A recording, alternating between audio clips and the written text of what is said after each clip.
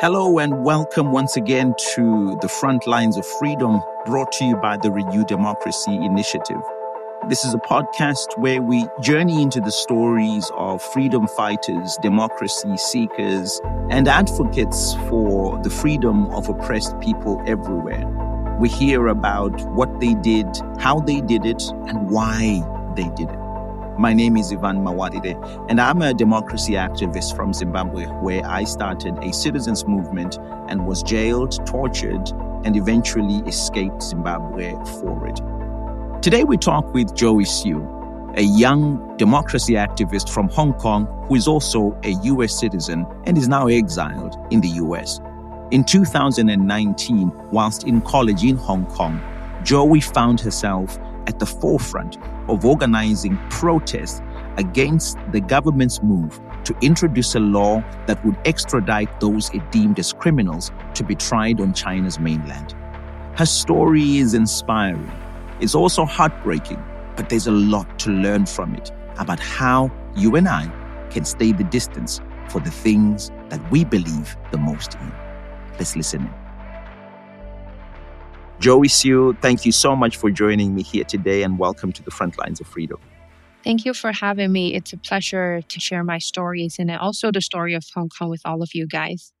Let me start by just noting how young you are, first of all, and how impressive that is in terms of the things that you have gotten involved in and the things that you have become an advocate for in Hong Kong and globally. Tell me a little bit about how did you get to a point of becoming involved in advocating for democracy in Hong Kong? Where does Joey's story start?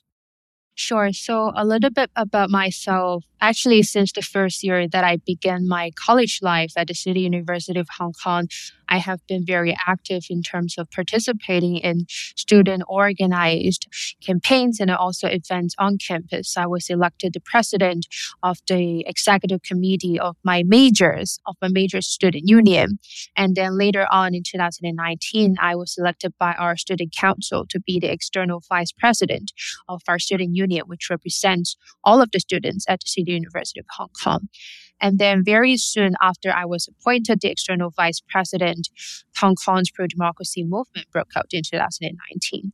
So very naturally, I just turned from organizing events and also initiatives on campus to starting to organize protests, demonstrations, and rallies on the streets for not just students at my university, but then for all of the Hong Kongers who are fighting or hoping to participate to defend our freedom and democracy. So that is a very brief introduction of how my activism started.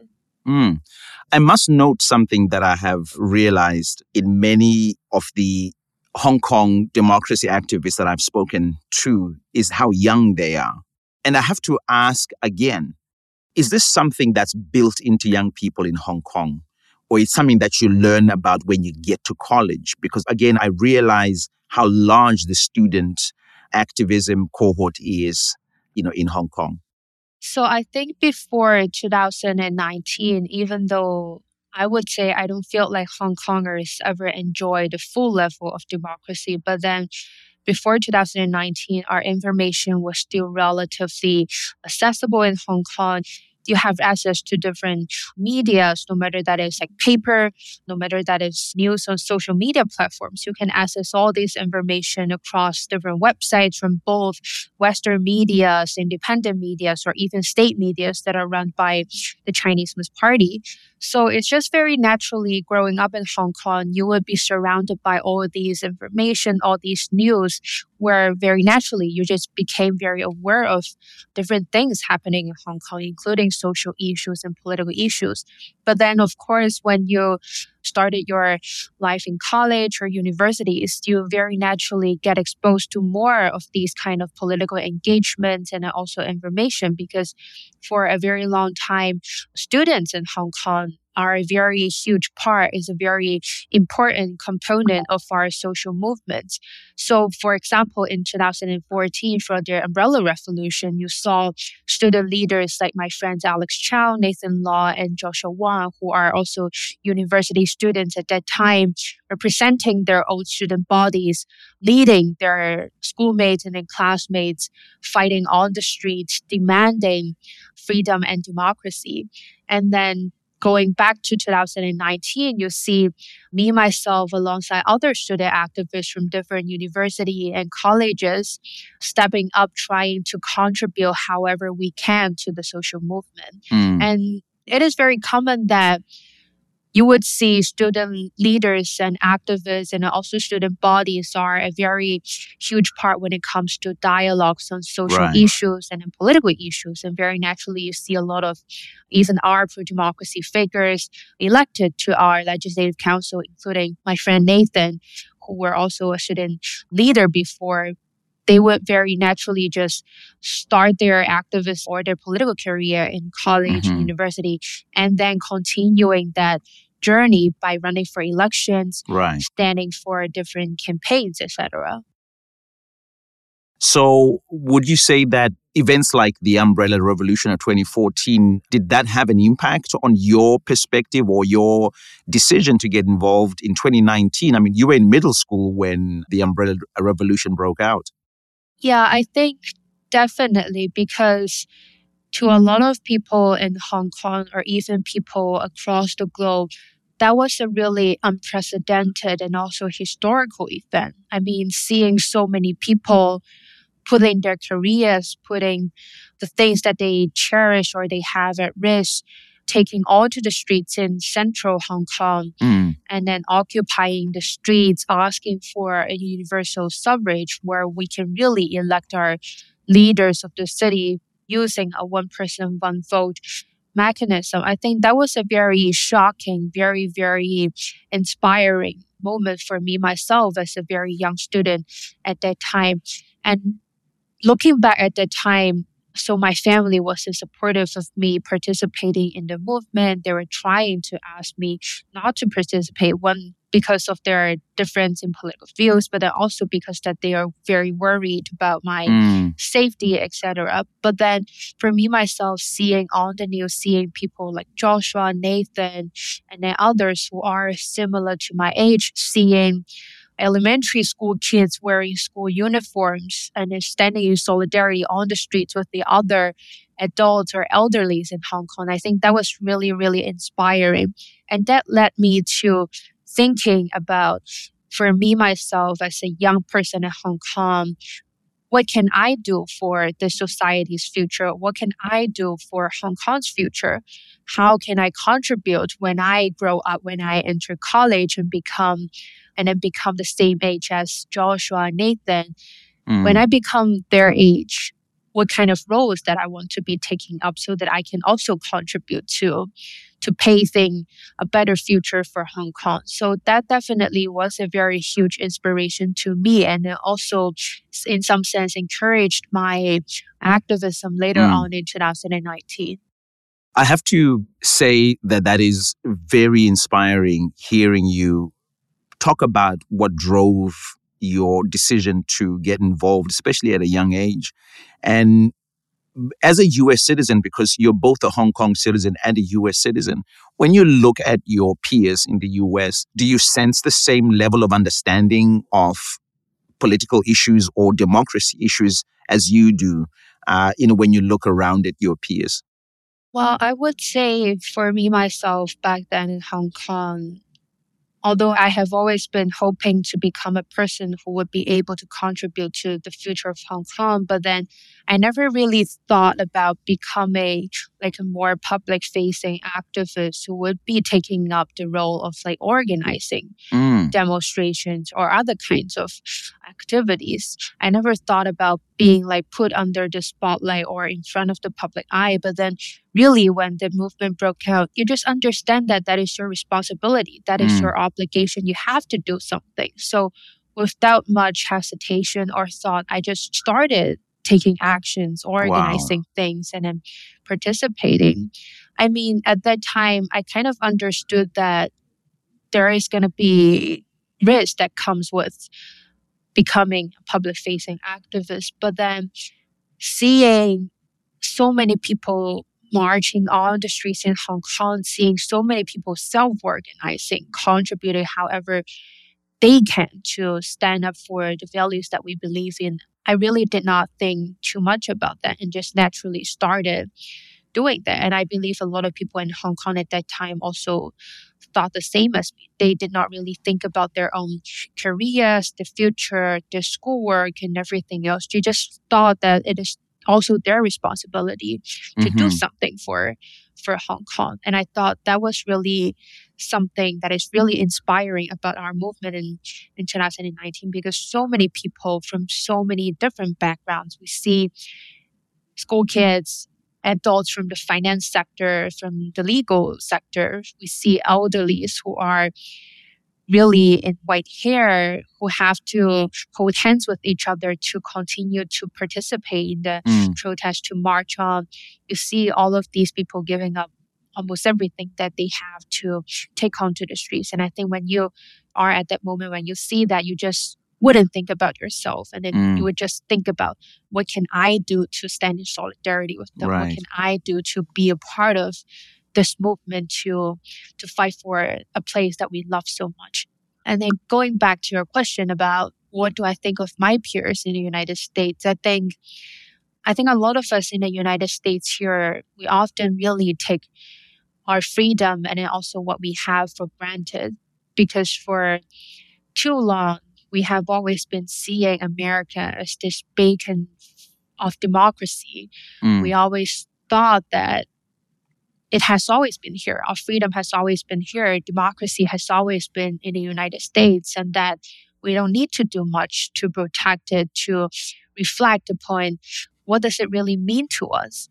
But then seeing what has happened in 2020 with the election, seeing what has happened with the January 6th attack, and then also a lot of things happening nowadays in the United States, I think a lot of people are starting to realize that, wow, democracy and freedom are really fragile. We cannot take it for granted, because if you do so, it's going to disappear, because you see how aggressive these dictators have been in terms of not just oppressing people within their regions, but then they are really actively exporting their values of authoritarianism, exporting their values of disrespect to freedom and democracy worldwide. And that is going to be encroaching our values very, very quickly. And if we don't actively reflect upon these values, if we don't actively take actions to defend these values, it's going to be gone very, very soon without us even realizing, perhaps. So I really hope that our peers in the United States and also in other democratic countries would really look at what has been happening in Hong Kong, in Tibet, East Turkestan, or so many other countries that are ongoing revolutions and movements, to understand that these values do not come at no price. You have to defend it. You have to do something about it, so it will not be encroached by authoritarianism. And that is such a pointed answer that I think deserves many people from all generations to rally around, that the freedoms that people enjoy in free societies are not guaranteed unless people become a part of defending those freedoms, just as you have. I want to edge closer to talking about the protests in 2019. But just before we do that, Joey, I want to maybe ask you to give us a very quick understanding of what led to the 2014 Umbrella Revolution. And then we're going to segue into talking about what led to the 2019 protests and, of course, the pro-democracy movement that has come out of that. Just walk us through what gave birth to the Umbrella Revolution for those of our listeners who don't know about it. Sure. So back in 2014, so for very, very long, the Chinese authorities and then the Hong Kong authorities have been promising Hong Kongers authentic universal suffrage, where we really would get a vote per person to elect the leaders of our cities. But then that promise never came true. All the authorities have been doing is to give us false hopes, is to force us into compromising the promise that they have made to the people of Hong Kong. So that really ignited the Umbrella Revolution in 2014, where at the very beginning, we were fighting for an authentic universal suffrage and everything that comes with that. But then by the end, I feel like a lot of people are really fighting for a true level of democracy and then freedom in Hong Kong, because we were never given that back in 2014 and then even before that. And then talking about 2019, so before the movement broke out, the Hong Kong authorities and also the Chinese authorities had proposed an extradition agreement where it would allow the Chinese authorities and the Hong Kong authorities to collaborate and then to extradite any criminals in Hong Kong back to mainland China to undergo their judicial system, which we all know that is very corrupted, not transparent, and also would be a very direct and also dangerous threat to the independent judicial system in Hong Kong. Because if the legislation was ever passed, then the Chinese authority basically have the authority to ask for any criminals in Hong Kong to be extradited to China. So at the very beginning, protesters took onto the streets in protest against that specific legislation. But then with the police brutality starting to go on in Hong Kong, with the government's irresponsiveness to the people's demands, etc., it very soon became really a fight for freedom and democracy in Hong Kong. We started asking for our 5 demands, which includes an investigation into police brutality, which includes the suspension of the extradition agreement, which includes a authentic universal suffrage, which we have been asking so long for. Yeah, so that would be a very brief introduction to what really started the Umbrella Revolution and our movement in 2019. So now the movement in 2019, you get involved, you're a student leader, and you start to organize. Tell me what you were doing as you were organizing. What exactly did you guys do to put together the protests that became very loud globally?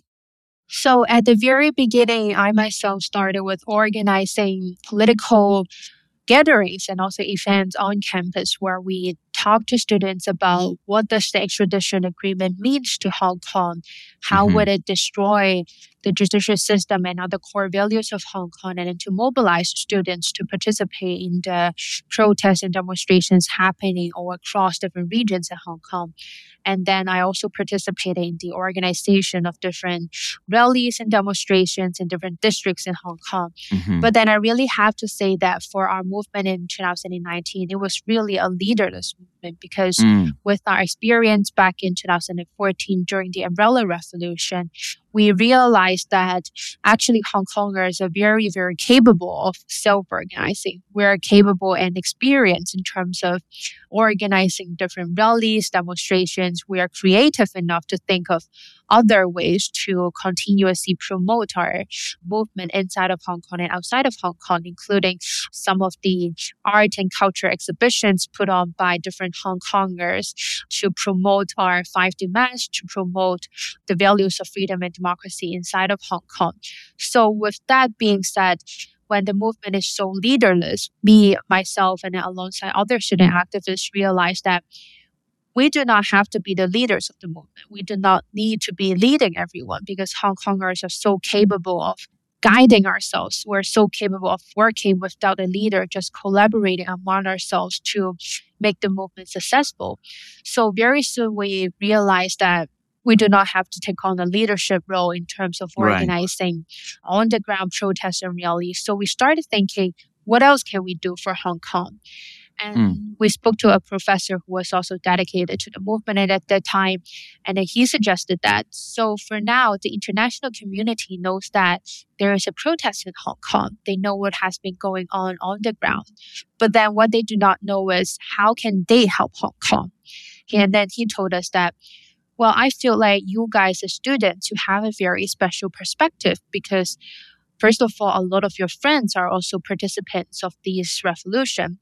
Secondly, a lot of them are also arrested or that they are currently on the streets. You can tell their stories. You can tell your stories to really bring a very humane perspective to the international community and encourage them to take actions to defend these protesters who are currently protesting on the streets.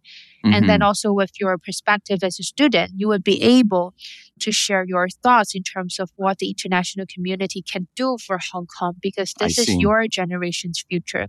So we started this student coalition, which focused on international advocacy for Hong Kong.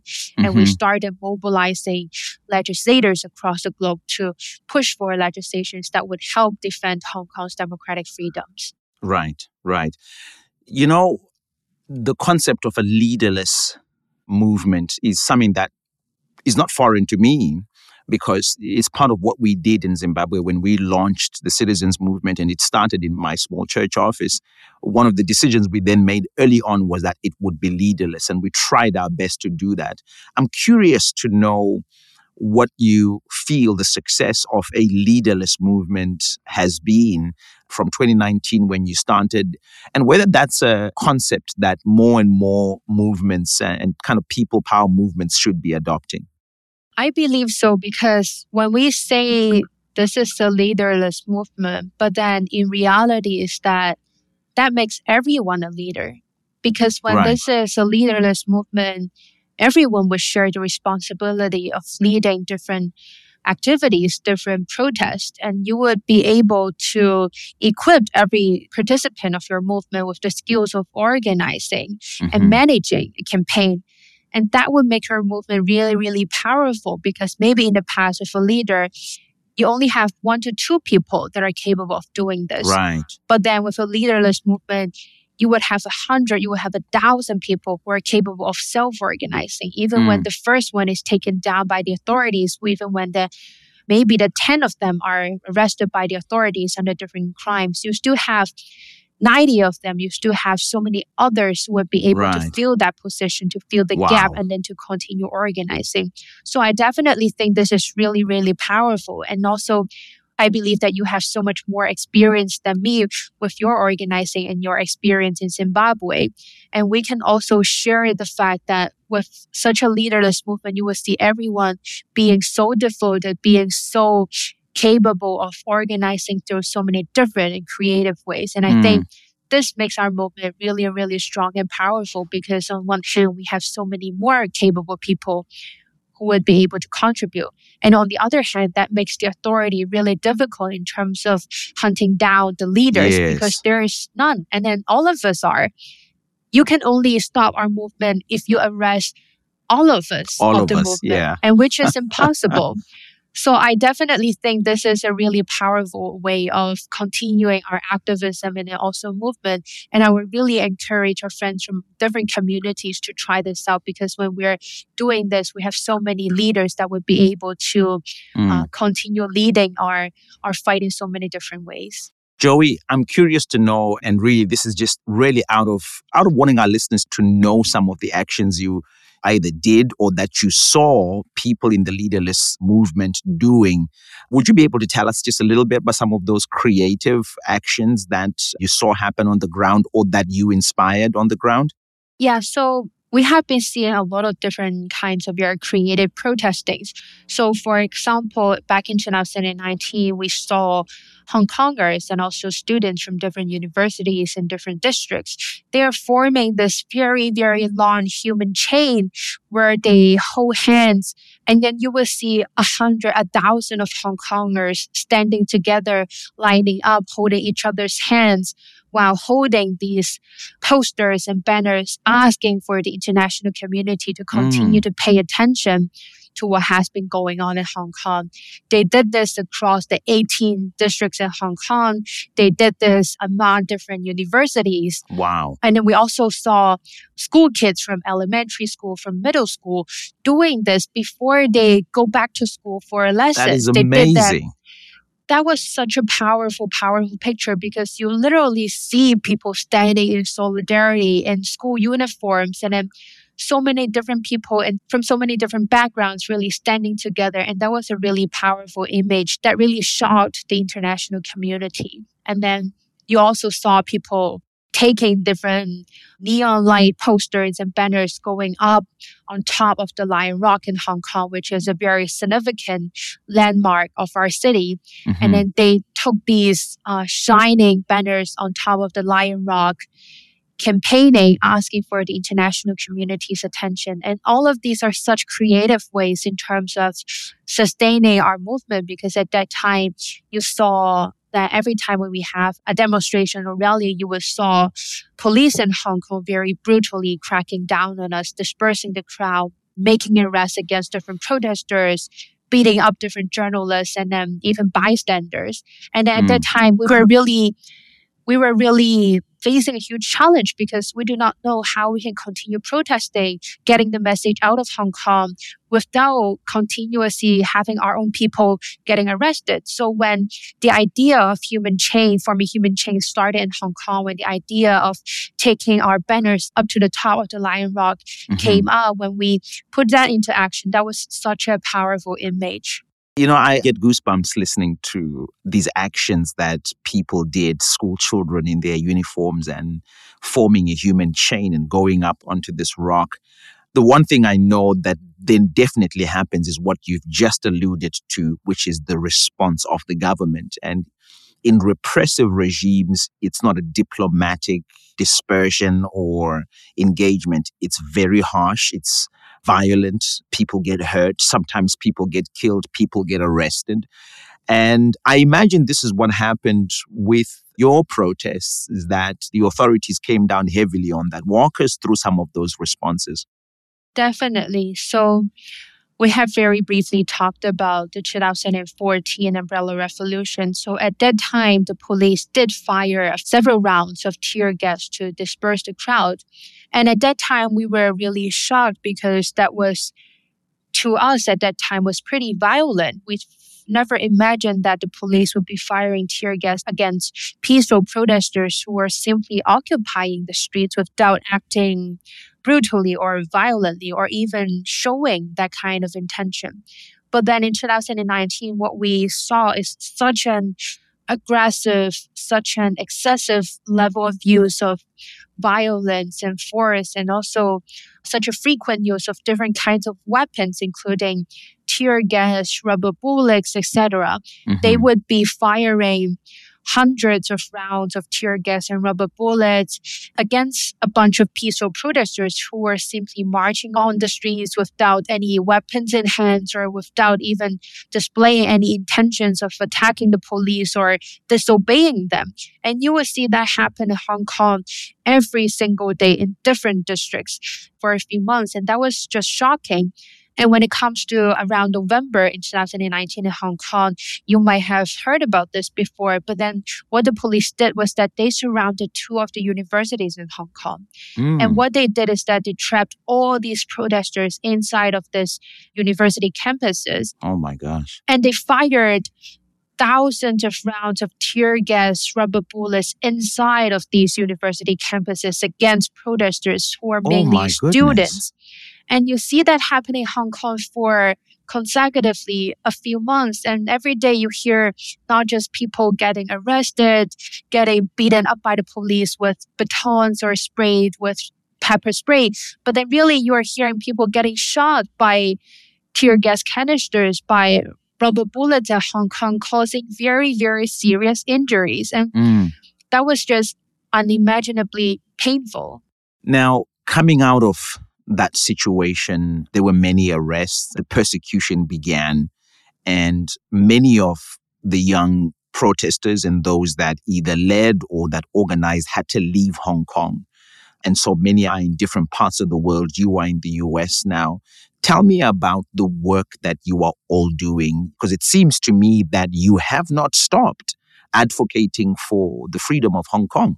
Yeah, a lot of us, even though we have gone into exile, we have relocated to another country because of persecution, etc., we still have not stopped for a minute since we have left Hong Kong. We are still campaigning so hard for Hong Kong on the international front. We have been continuously telling the stories of ourselves and of other Hong Kongers. We're advocating for different democratic countries to provide, for example, humanitarian channels for Hong Kongers who have been politically exposed to be able to relocate to a rather safe and democratic country where they can continue to advocate for our city's democratic freedoms. We have been asking the international community to hold Chinese authorities and the Hong Kong authorities accountable for the human rights abuses that they have committed, for the destruction of our universal fundamental rights that they have violated. And we have also been trying to use our stories of Hong Kong, to use our stories of our own, to educate people all across the globe to no longer turn a blind eye on the Chinese Communist Party's atrocities committed in Hong Kong and also elsewhere. We think it's really important that we continue to spread the message, that we continue to tell our stories so that what happened in Hong Kong will not happen again in other regions of the world, because as I have mentioned before, what the Chinese Communist Party and other dictators have been doing is that they're not just oppressing people within their own regions under their control. They're actively trying to spread the idea of authoritarianism across every corners of the globe. They're trying to destroy the international world order where there will no longer be a respect for human rights and fundamental values. So we have been trying very hard to bring Hong Kong's story out and make that heard. Right. I see.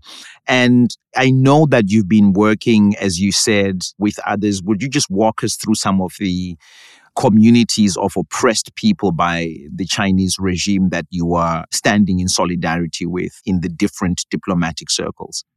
Sure. So we have been trying very, very hard and have given a lot of efforts into building different coalitions and also to establish solidarity between different communities who are also undergoing oppressions of the Chinese Communist Party. So we have been working very, very closely with the Uyghur community, the Tibetan community, Taiwanese communities, and then also Chinese dissidents in exile, because we understand that a lot of times if we work on our own, we might not be powerful enough, we might not be loud enough to be heard. But then when we stand in solidarity, when we act in solidarity with so many different communities, we will be strong enough, we will be powerful enough to not just to be heard, but then also to push for concrete actions from the international community to react to what the Chinese Communist Party has been doing in our homelands. So that was what we have been doing. And just to add on to that, I think one of the very, very remarkable campaign that we have worked on is the No Beijing 2022 campaign, which is co-organized by so many different communities that are also under the CCP's oppression, where we have been organizing really countless of protests and demonstrations, not just against the Chinese embassies, but then also against enterprises and other stakeholders that are complicit in covering up, that are complicit in whitewashing the CCP's human rights atrocities in our region. And that created a really, really powerful impact where we successfully got more than 10 countries, including the United States, the UK, and Canada, to commit to a diplomatic boycott, where none of their diplomats or their country leaders showed up at the Beijing Olympics. So I think that was a really successful story. Well, I have to take my hat off to you and your colleagues for the tenacity, the vision, and really, the hope that you have for freedom. You have committed yourselves in some amazing ways, and I think you've seen some great results for it. As a final question before we let you go, Joey, your hope for Hong Kong, what do you see possible? What do you want to see? What do you lie awake at night thinking would happen for Hong Kong? I mean, to be very honest, I think the situation in Hong Kong will only go worse. But then what really kept me going and kept a lot of other friends of mine going is that we understand that this is going to be a very long and also tough journey. It's never going to be easy to fight against such a powerful dictator, which is the second largest economy in the world with so much resources and influence. But then for me, myself, every time I'm depressed, disappointed, or feeling discouraged, I would think about my friends who are in prison right now. I have this very close friend of mine whose name is Owen Chow. He participated in the pro-democracy Democratic primaries in Hong Kong in 2020. And in January 2021, he was arrested alongside other candidates who also stood for the election. For Owen and a lot of people arrested that time, a lot of them are my friends. And all they wanted for Hong Kong is really to sacrifice what they have, to contribute what they have to fight for a democratic, a free Hong Kong. And every time I feel discouraged or every time I think about giving up, I would think about these people who are currently sitting in jail who paid the price of fighting for Hong Kong. I mean, this is going to be a very, very long journey. I may never see them ever again in my life because they might get sentenced for lifetime for standing in an election. But then I believe that all of us understand that. But then what really kept us going is that because this is a long journey, this is a long fight. So it is even more important that we have to start fighting it right now, because if we don't do that, our next generations will suffer from this too. They will also become people who are living in exile, in diaspora, who will never be able to go back to Hong Kong, who would never be able to even step on the soil of their homelands. And we do not want that. We want this to end at our generation. We want to end this fight at our generations. So our next generations would not have to suffer. They can go back to Hong Kong freely. They can grow up in a Hong Kong that is democratic, that is free. And I think that was really the reason that kept all of us going. Joey, I could not think of a more thought-provoking moment to end our conversation. You said something so powerful, that this is a long fight. It's a long journey. And I want to join my voice to yours, to Hong Kongers, to freedom seekers across the world that dream with you of what you have spoken about, but also know that it is very possible and that it is very real and that you have our support and that you have our admiration. Thank you so much for joining me, Joey Siu. Thank you so much for having me. If you have been listening to us talk today, you will hear a common thread, and it's a thread of understanding that these journeys, these fights, these desires, these missions that we go on are not things that we believe can happen in the snap of a finger. But they're things that we understand will take the duration of our lifetime and in some times may even take our lives. You heard Joey talk about some of her friends that she misses who are in prison, people that she does not know whether she will ever see again. I want to take a moment to encourage you, as we always do on this podcast, that for whatever cause, whatever mission that you have committed yourself to, as long as it is positive, as long as it is good, as long as it is fighting to improve the lives of the weakest and those who are most oppressed, we want you to know that although the journey will be long and tiresome and arduous, there is a moment where it happens, where things work out, as long as you stay the course. Just like Joey and her colleagues have stayed the distance. My name is Ivan Mawarire. This has been the Frontlines of Freedom podcast. Thank you so much for joining me, and we will see you again next time. Bye-bye.